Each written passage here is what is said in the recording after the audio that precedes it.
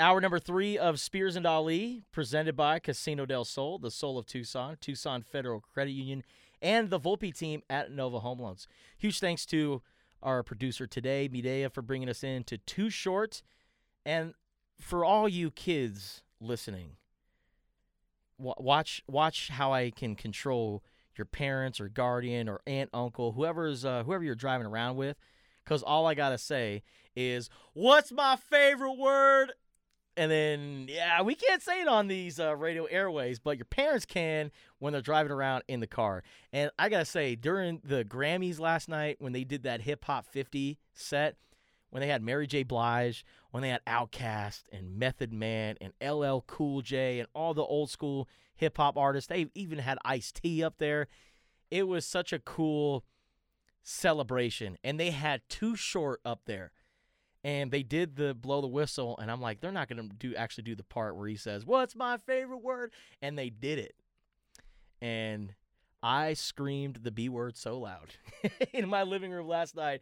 It was great, man. And I enjoyed it. I know a lot of people did. And I could just, I lowered my volume on the TV, and I could hear the sounds and the cracks from ankles and joints nationwide, from people dancing in their living room, because it was a great tribute to the hip hop music genre, and I definitely was dancing in my living room along with several other or thousands, if not millions, of other Americans watching that. So it was definitely fun to watch the Grammys. But we're not talking the Grammys right now. We're talking Arizona basketball, and if you want to talk about the Wildcats and their latest homestand against the Oregon schools, call in at 719-1490, 719-1490. I'm curious also how Arizona fans perceive Azuolas Tubelis. When we talk about some of the top players, or players who have put together some of the most impressive seasons in program history, especially at the power forward position, how do you view Azuolas Tubelis in Arizona basketball lore? And I still think he's going to put an end to his story. I mean, we still have yet to see how this version of Azuolas Tubelis is looking in the Pac-12 tournament and ultimately the NCAA tournament, because that's when it's all said and done. I mean, that's what matters most.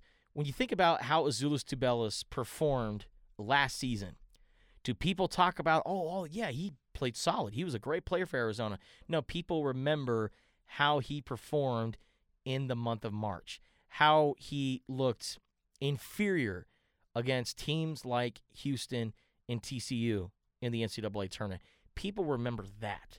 So Azuolas Tubelis, obviously, we still need to see this version compete in the NCAA tournament. But, man, it's a version of Azuolas Tubelis that, frankly, I was interested in seeing happening this year, because Azuolas Tubelis in the NCAA tournament got straight up punked. He got punked by TCU and by Houston, especially Houston. And he had clean looks at the rim. The shots weren't falling. Defensively, he was a liability. Azuolas Tubelis really kind of derailed himself last year in the NCAA tournament. But then he goes into the offseason. He has the opportunity to play for Lithuania in the FIBA World Cup qualifier.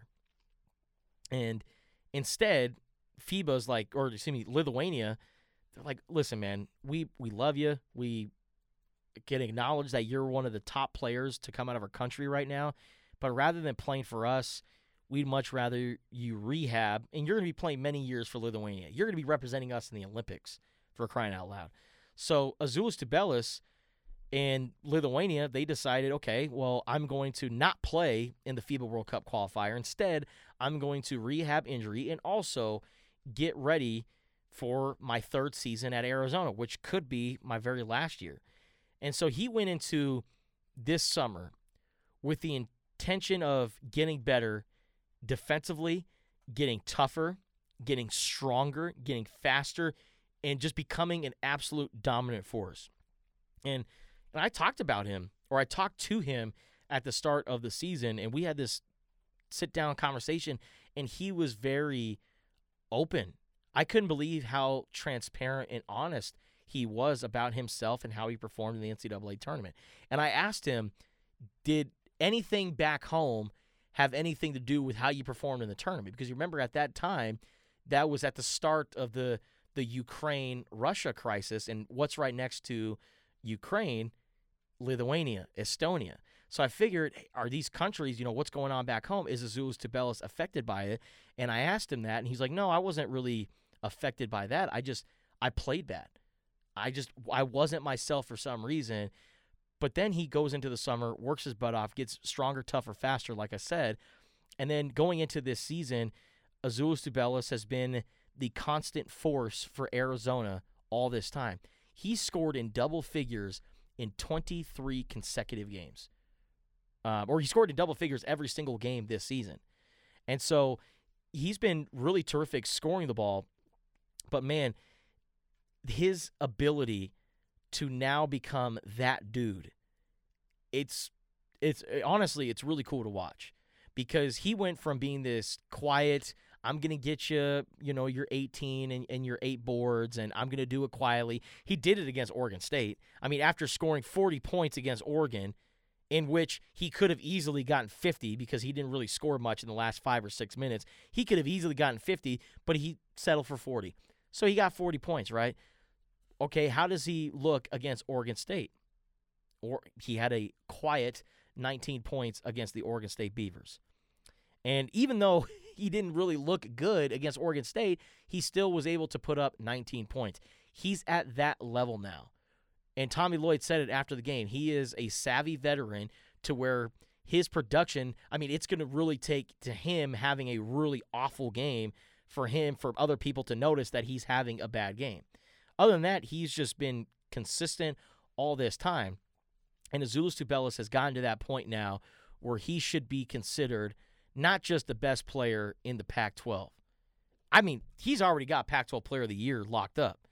There's not a single player in the conference that's playing better basketball right now than Azuolas Tubelis. And you look at the turn of the calendar year, ever since 2023 started, Azuolas Tubelis has been averaging 21.7 points and 10.6 rebounds. He's averaging a double-double ever since 2023 started. The last 10 games, he's produced 7 double-doubles. And as mentioned many, many times, not just today, not just Friday, but Azuolas Tubelis became the first Wildcat to score 40 in a game since Damon Stoudemire in 1995. And what's crazy is a lot of people listening right now weren't even born yet. Medea, our producer, puts up her hand. And I'm a young gun too. So it's crazy that it's been such a long time since Azuolas Tubelis since any Wildcat has put up 40 points. But Azuolas Tubelis, he put himself in that category. So he put up 40 points and did it so effortlessly. And now he turns around, has 19 points and 8 rebounds against Oregon State. And because of his great weekend, Azuolas Tubelis was named Pac-12 Player of the Week for the second time this season, third time of his career. And I think Azuolas Tubelis now, we need to start talking about him being one of the best in the country. And like I said, he put up that impressive performance against Oregon and then had 19 points against Oregon State. That right there put the stamp on Pac-12 Player of the Year. Nobody is going to win Pac-12 Player of the Year. Barring a significant drop-off. And Jaime Jaquez all of a sudden starts putting up 30 a game. Azuolas Tubelis is your Pac-12 Player of the Year. And it's the first time Arizona has back-to-back Pac-12 Player of the Years since 1998-1999. Benedict Mathurin was the winner last year. Azuolas Tubelis is going to get it this year. In 98, Mike Bibby got it. In 1999, Jason Terry was named Pac-10 at the time, Player of the Year. So Azuolas Tubelis is going to be helping out Arizona, making history.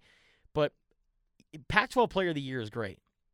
The difference between Azuolas Tubelis and Benedict Mathurin is that at this point of the season, Benedict Mathurin was already dubbed one of the best players in college basketball. There was no question he was going to be in the running to win Naismith Player of the Year. Azuolas Tubelis, go ask a lot of national pundits how they feel about Azuolas Tubelis and where they rank him on the hierarchy of players to win National Player of the Year.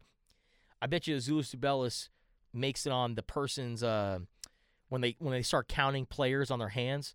I bet you Azuolas Tubelis gets to the second hand by the time a lot of people are on the national scale are talking about the best players in college basketball.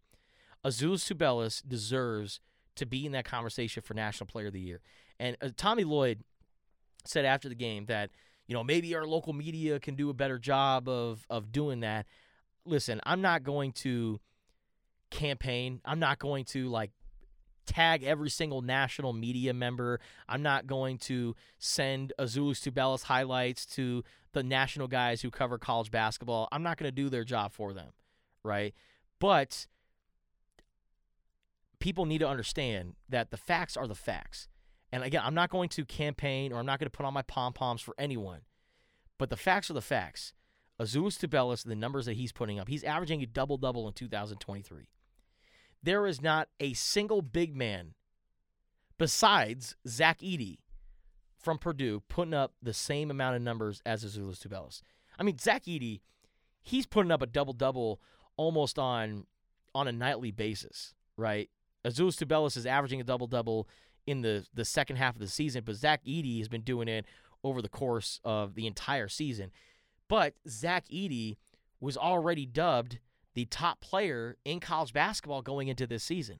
So a lot of national media pundits, when they talk about some of the top players in college basketball, they're like, oh, Zach Edey from Purdue, Armando Bacot from North Carolina, how about that Filipowski guy from Duke?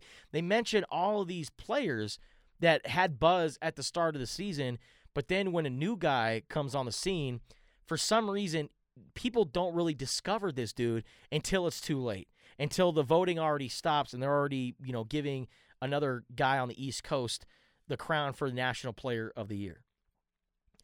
And I always kind of thought Arizona fans were a little too dramatic when it comes to the national media doesn't really pay us any attention. I always thought, that's bogus. And I see Jeff Goodman, he pays attention to Arizona all the time. John Rothstein, they pay attention to Arizona all the time.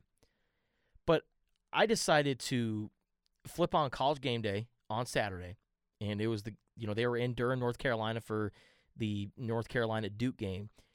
And when I flipped it on, I was paying attention to if they mentioned anything about Azuolas Tubelis in his 40-point game. And then I waited, and then I waited, and then I waited, and then I went up and got a cup of coffee. Threw in some egg bites from Costco, threw a couple of those in the microwave, said, okay, let's see if they can mention Azuolas Tubelis. And maybe I missed it. Maybe it was when I got up to the kitchen and got some breakfast and some coffee that they mentioned Azuolas Tubelis. But in the entire time that I watched College Game Day, not one mention of Azuolas Tubelis in his 40-point game. Not a single mention.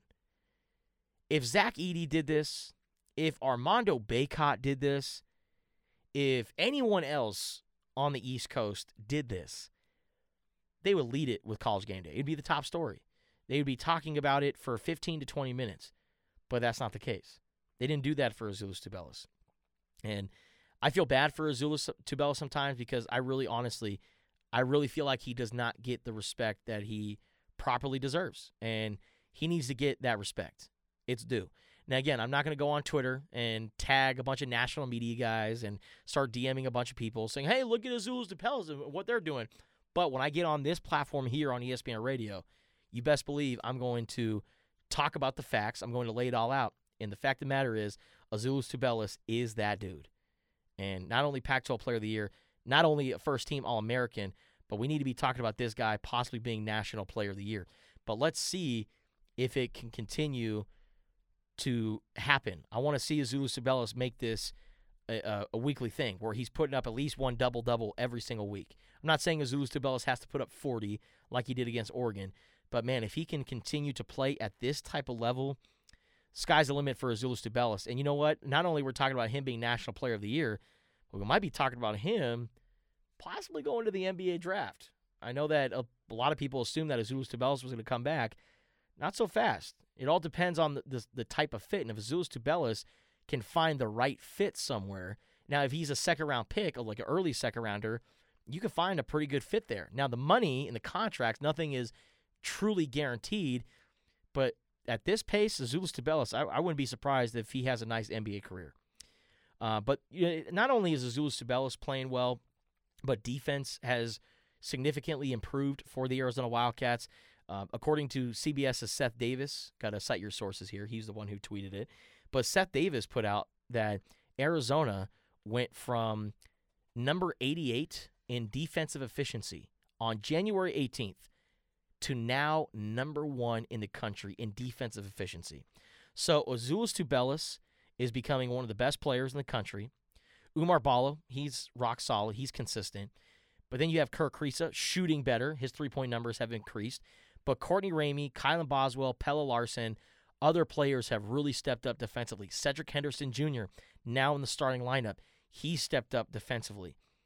And Arizona is becoming one of the best teams defensively in the country.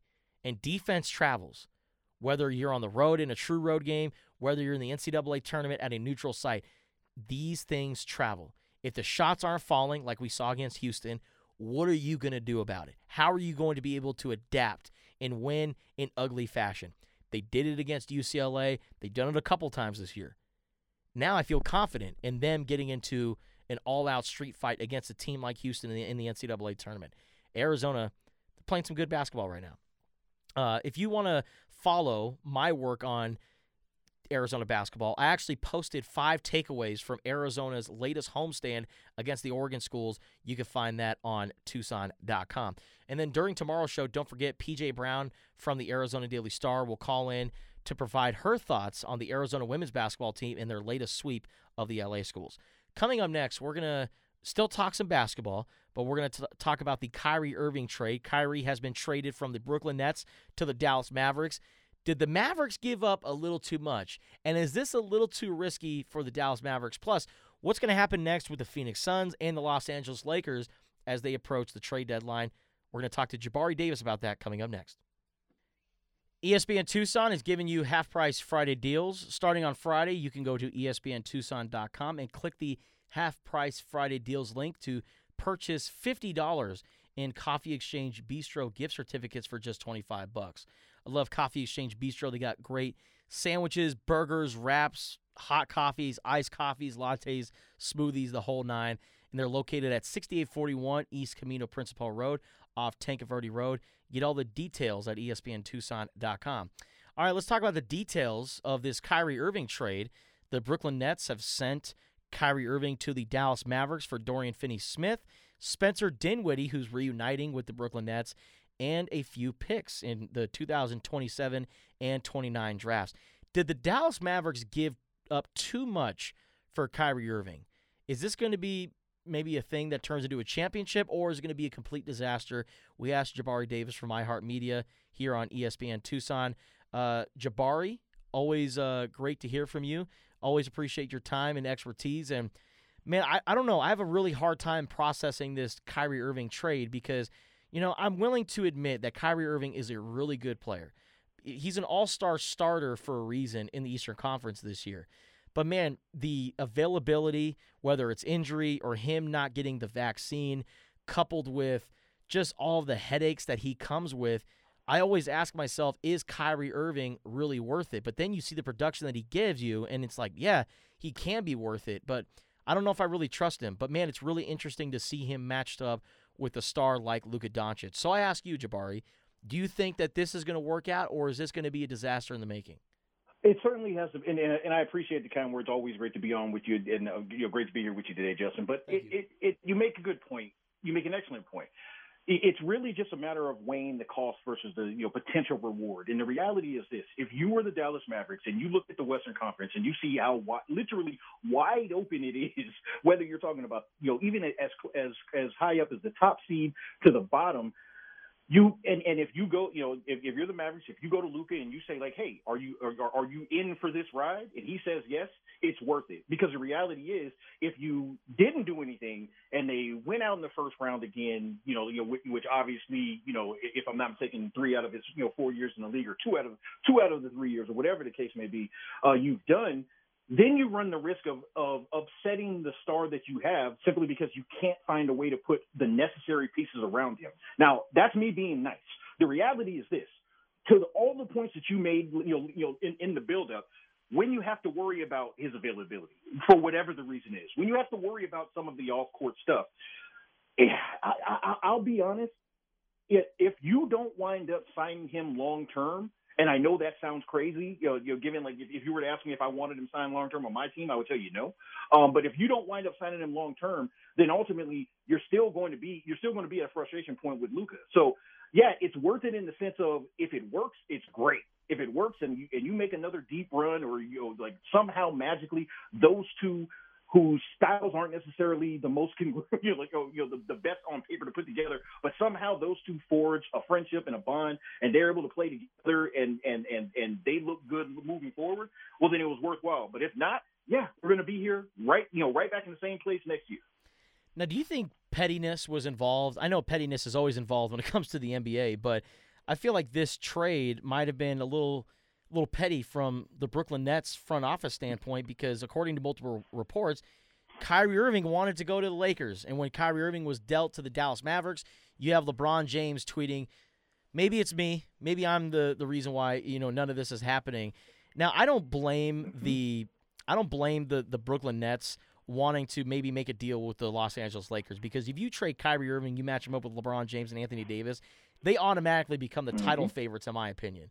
So, and quite frankly, I don't think the Lakers have enough to give up for Kyrie Irving compared to what the Dallas Mavericks gave him. So, I don't know. I don't really know what to think about this, but to me, it feels like Kyrie Irving wanted to go to the Lakers, and the Brooklyn Nets were like, no, we're going to send you to the Mavericks. We're going to send you to the best place where we can get better in return. I always look at it like this, Justin, and that's also a great question. I'm a red-blooded American man. I'm one that does not like to be told what to do, but at the same time, I'm told what to do quite often. You want to know who you don't tell what to do, who you don't bully, or you back into a corner? A billionaire. And I'm not saying that he's right, but what I am saying is it does not shock me in any way whatsoever to see Joe Tsai say, whether he said it openly or it was just the fat finger on pointing to the picture.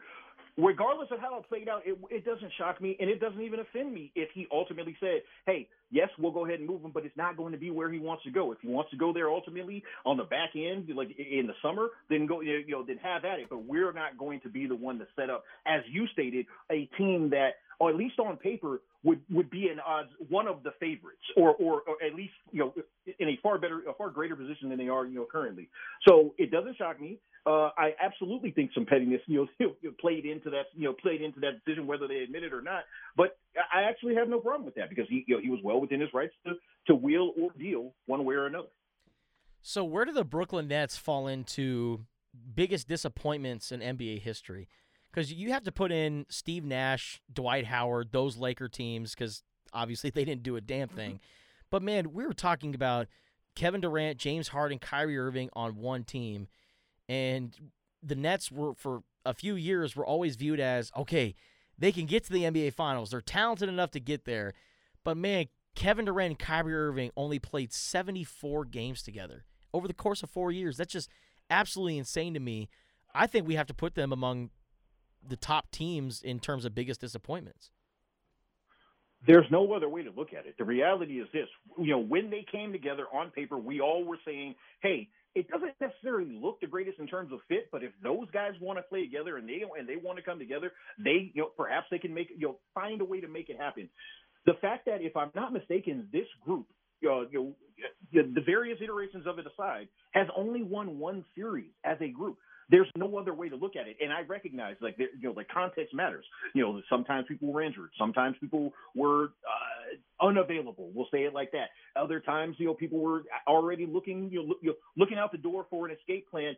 But the reality is, when this team was set up, it was how many finals will they play in? We don't throw around how many will they win too often, but we definitely would have imagined that this group would have at least qualified for a finals run. And the fact that they didn't, there's no other way to look at it than an utter failure. So from the Lakers' standpoint, Jabari, did they dodge a bullet by not getting Kyrie Irving, or is this going to really hurt them when it's all said and done? So there are two ways to look at that. But me personally, like I made it clear, like I was open about it on the timeline. I made it clear, like that's not the pool I want to swim in. No disrespect, I'm not taking anything away from from the tremendous skill. I'm not taking anything away from how incredible that trio could potentially have looked. It was just a matter of, with all of the other stuff, all of the outside stuff, and the prospect of re-upping with him, and then simply being at the mercy of him, locked into a long-term contract. That's how I look at it. But if the other way to look at it is, much like I was talking about Luka and his level of frustration, regardless of where LeBron James is in his career, year 20 or whatever, he's still playing at a superstar level. Regardless of whether you're frustrated, speaking generally, with Anthony Davis, in his availability or inavailability or whatever the case may be, when he's there, he still plays at an incredible level. So if you're the Lakers, I'll be honest with you, while they didn't get that deal done, and you can absolutely see it as perhaps a bullet dodge, you still need to go to work. Because you don't want to end this season missing the playoffs again, and then having two different superstars asking out this offseason. I'm not saying it's a guarantee that'll take place, but I will tell you the likelihood of it significantly increases if you don't make the postseason again this year. So let's say the Lakers stay pat. Are they good enough to maybe make a run? Because, I mean, in 7-game series, everything's, on the table, especially with LeBron James. But, man, if they get into a play-in situation, I don't know if I could trust this Lakers team. Exactly, and that's where I am with it. Yeah, in a perfect world, if you just press fast forward and they were in a play-in situation, yeah, that's great. I'd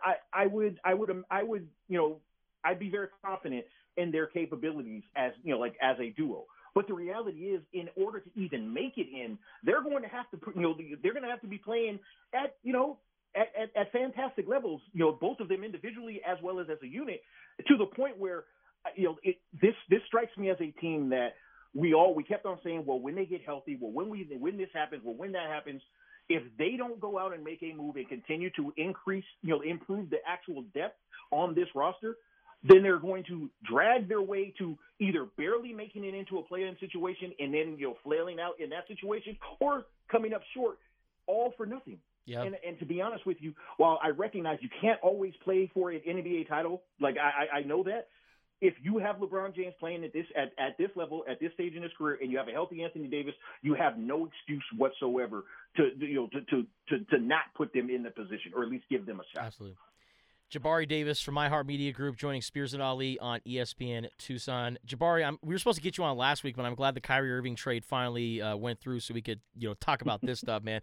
Always appreciate you having on. Always a pleasure talking with you. Have a great week, my man. My absolute pleasure. Thank you so much for having me, and I look forward to the next opportunity. Absolutely, man. Spears and Ali on ESPN Tucson, 1490 AM, 94.9 HD, Channel 4, and the Spears and Ali podcast. Stay tuned. Text ESPN Tucson to 95938 to join the ESPN Tucson Mobile Club. You'll get updates from us about events, deals, contests, and alerts you need to know about. Message and data rates may apply. And then if you want all the details on the Tucson Rodeo Parade, which kicks off on Thursday, February 23rd at 9 a.m., go to ESPNTucson.com for all of those details. Huge thanks to all of our guests joining us here on Spears and Ali today. If you missed any of our show, full 3 hours, you can go to the Spears and Ali podcast, located wherever you listen to podcasts. And I'm very excited for tomorrow's Spears and Ali because we got Brandon Lang, sports gambling expert, joining us to talk about picks for the Super Bowl. Plus, we're going to talk about the TMC Mega Raffle. And for Top 5 Tuesday, we'll rank the top 5 power forwards in Arizona basketball history. So tune in from 3 to 6 tomorrow afternoon right here on ESPN Tucson. Appreciate you guys.